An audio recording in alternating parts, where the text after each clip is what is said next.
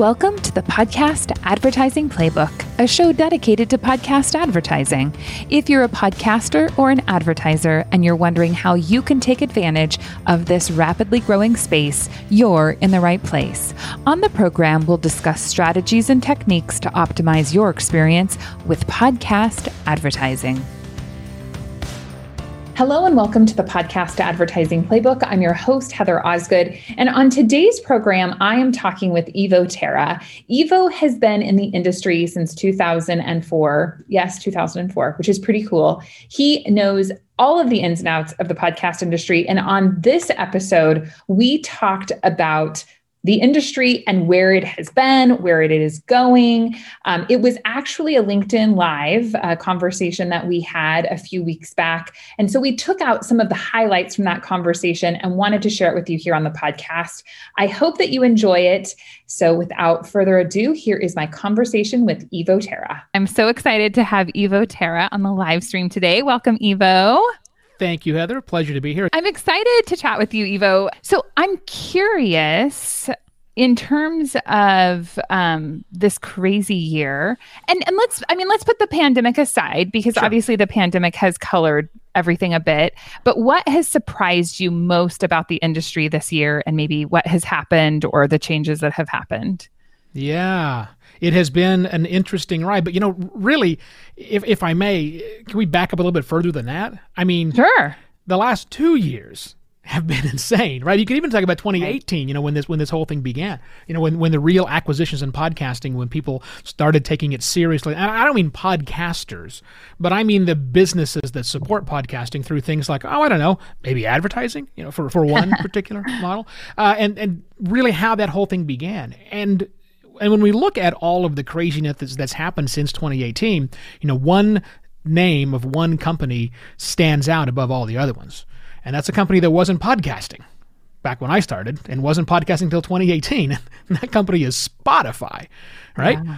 I mean, they have just come in with swinging mad piles of cash around and really making a dominance and completely changing the space. Completely changed. For the majority of my tenure in podcasting, we have had an absentee emperor.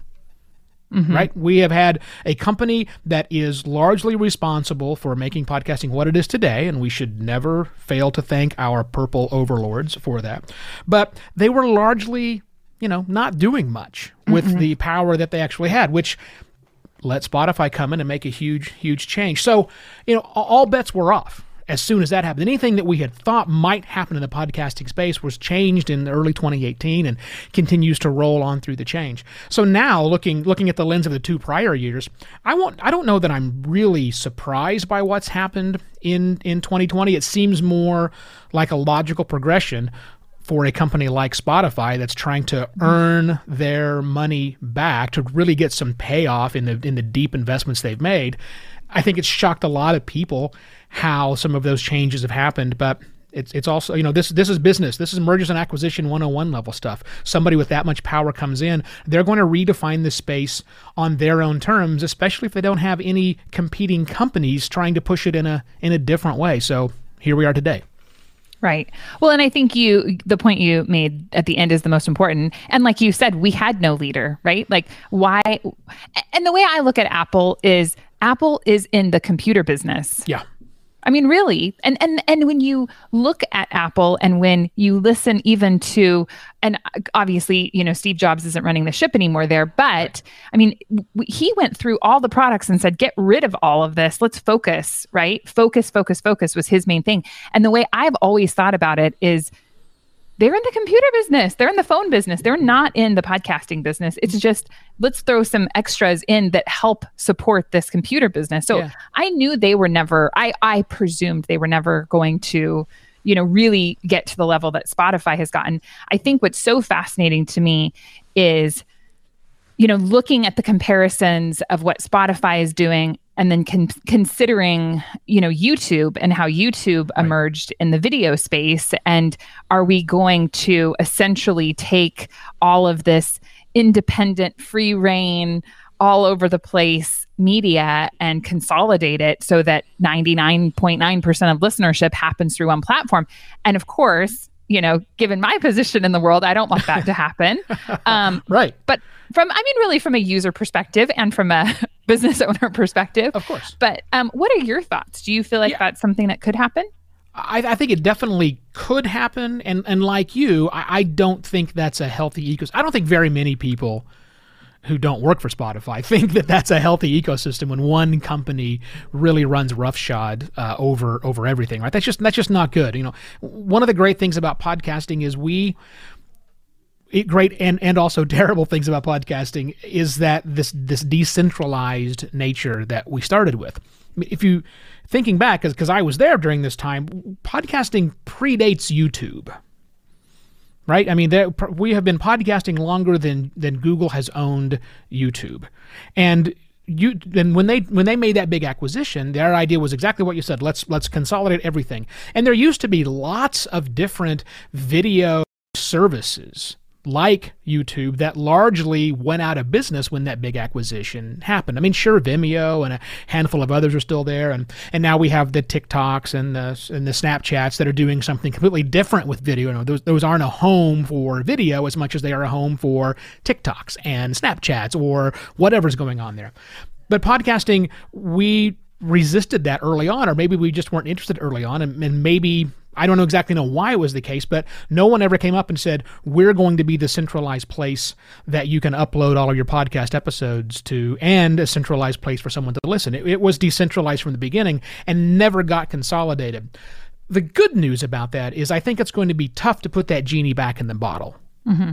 As much as Spotify wants to get as much of the podcasting pie as possible so that they can sell and monetize that content, that's why they want it. They want to get either more subscriptions or sell ads on it.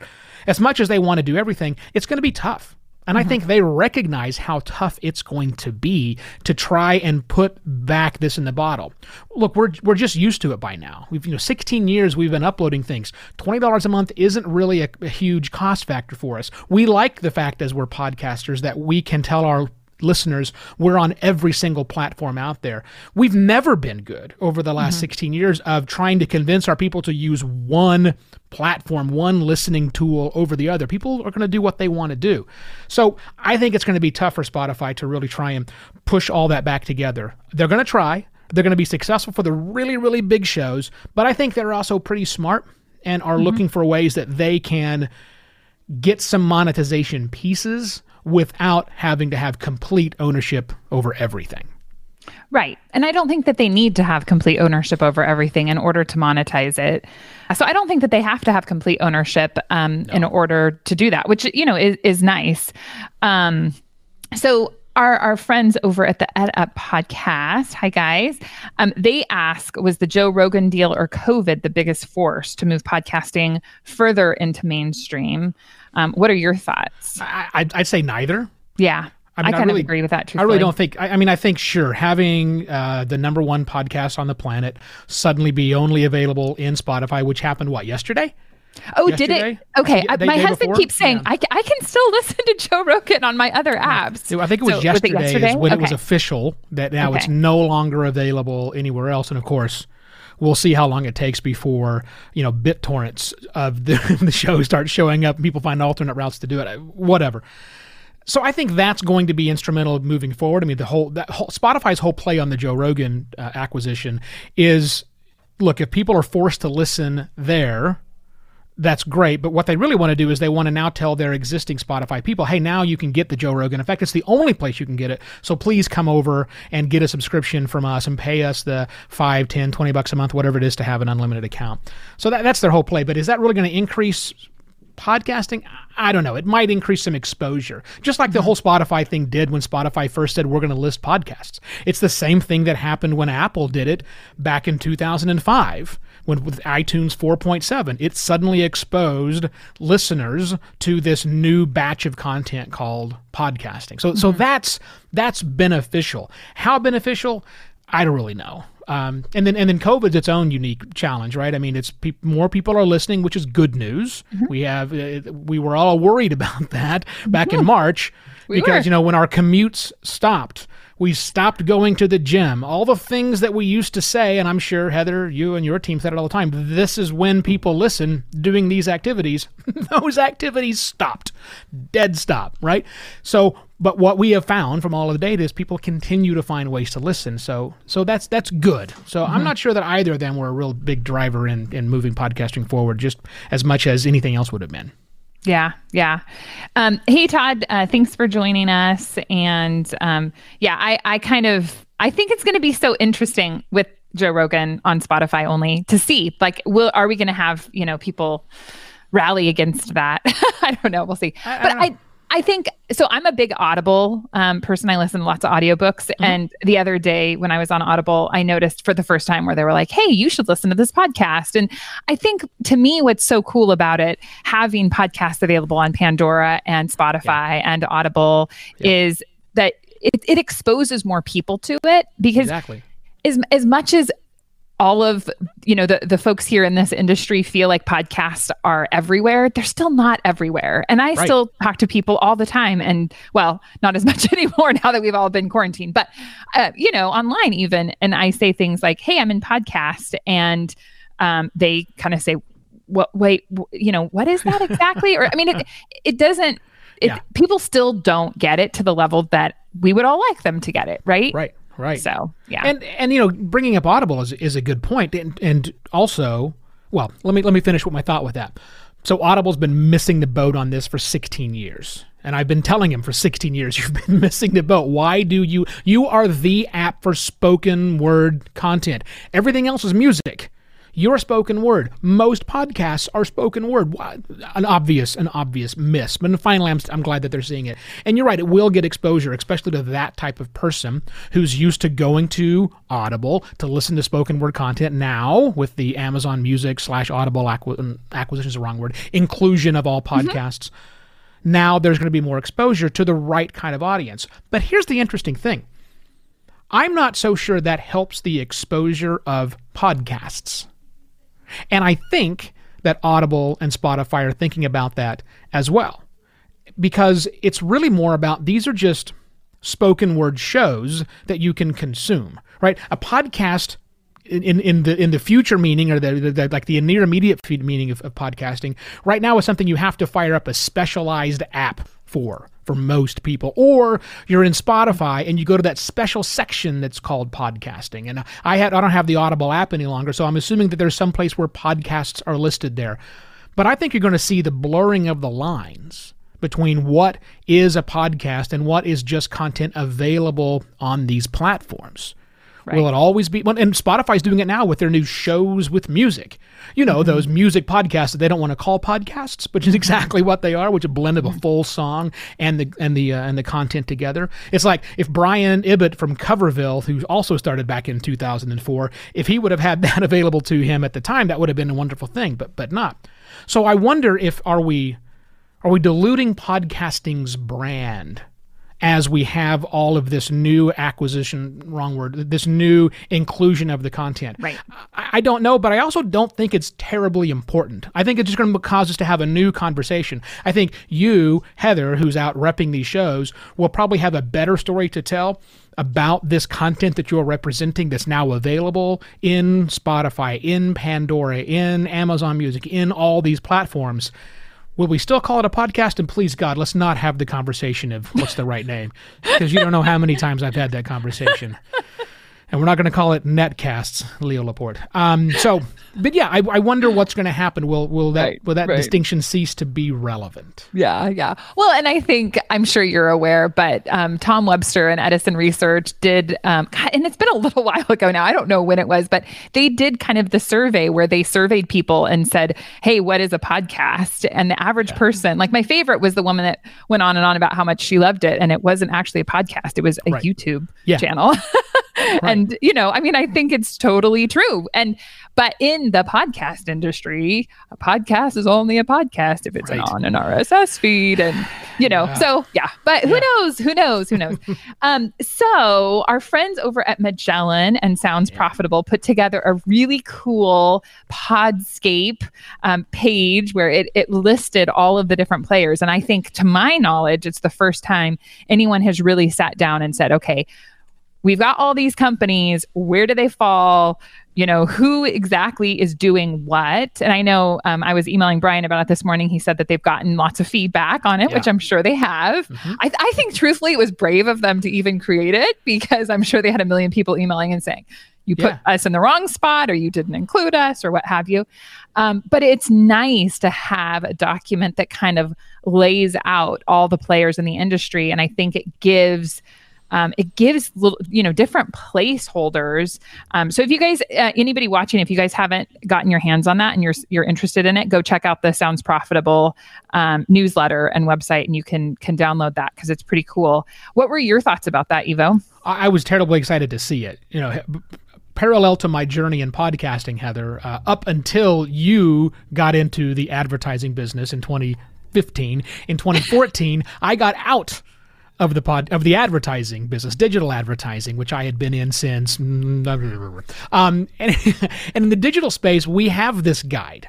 We have something like this that's published every year, and it's huge, right? It shows all the different players from, direct context, DSPs and ISPs and SS. I'm going to get into weird terminology that nobody needs to know about.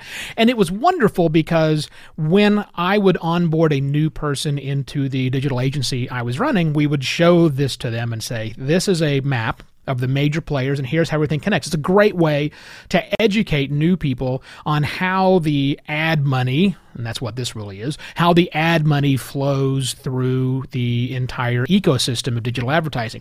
So finally having somebody, thanks Magellan, thanks Brian Barletta, for putting together the 2020 Podscape and offering to continue to update it on a regular basis, I think it's great. Because I think most people, even in the podcasting world, even if they are podcasters who make the majority or all of their living from podcasting, have no idea how gigantic and spiderwebby this thing is. And so this map kind of puts that in perspective, to which you go, oh, you know what? I'm part of a legitimate thing. It's not just a little fly-by-night thing. I think it's great. Everybody should be waving this around when they're talking to potential advertisers or just sponsors. Even if your show gets a few hundred downloads and you really can't attract somebody from a big, impression level, just handing this thing around saying, you get to be involved in this. I'm here. I'm over here under, production houses and branded content, or I'm over here in whatever. This is how this whole thing works. I think it'll get people excited about the future of podcast monetization. Yeah, I totally agree. And I think what's kind of cool about it is really just looking at the different, the different categorizations, because so often people will ask, like, well, where does True Native Media fit? Right. Like who are you guys like in the industry, right? And it's nice to be able to, obviously I have people I can say, oh yeah, well, we're kind of like Midroll, or we're kind of like this company or that company, right? Right. But it's really nice to have this guide. One of the things I thought was really interesting, though, is the content creation segment. And, he does have production houses and branded content, but that seemed very small to me. I kind of feel like that might be an area where there are things missing. What were your thoughts about it? Did you feel like there were holes? No, you're exactly right. I mean, that's a big hole, and because there are a lot of production houses, and they've got the big ones on there. Sure, they got the wrong logo for mine, but that's okay. I forgive them. But here's the problem, and it's the same thing we saw on the one for the digital industry. This is just a look. I have a lot of friends who are astronomers. I have lots of weird friends. And so some of those are astronomers. And it's an amazing having an astronomer's friend, because here's the deal. You can take a telescope and you can point it at any spot in the sky. And when you expose it, you will see stars. Here's the other thing. You can zoom up 1,000 times on that exact same spot and expose it, and you'll see more stars and galaxies and whatever. And from there, you can now zoom in another 1,000 times and expose that and open it up. You see the exact same, well, not the exact same thing, but again, it's filled with stuff. There's just so much. So this single page is a good shorthand for what the industry looks like. But right now in production houses, there's I'm just guessing there's 12 production houses and branded content up here. Okay, there should be a lot more than that. And then what about all of the shows that are representing themselves, that aren't going through a rep form, that are making their own content? When do they get put inside of here? Keeping this thing accurate is never going to happen, right? It can't be a goal, right? They want to get as much in here as they can, but it's always going to be shorthand.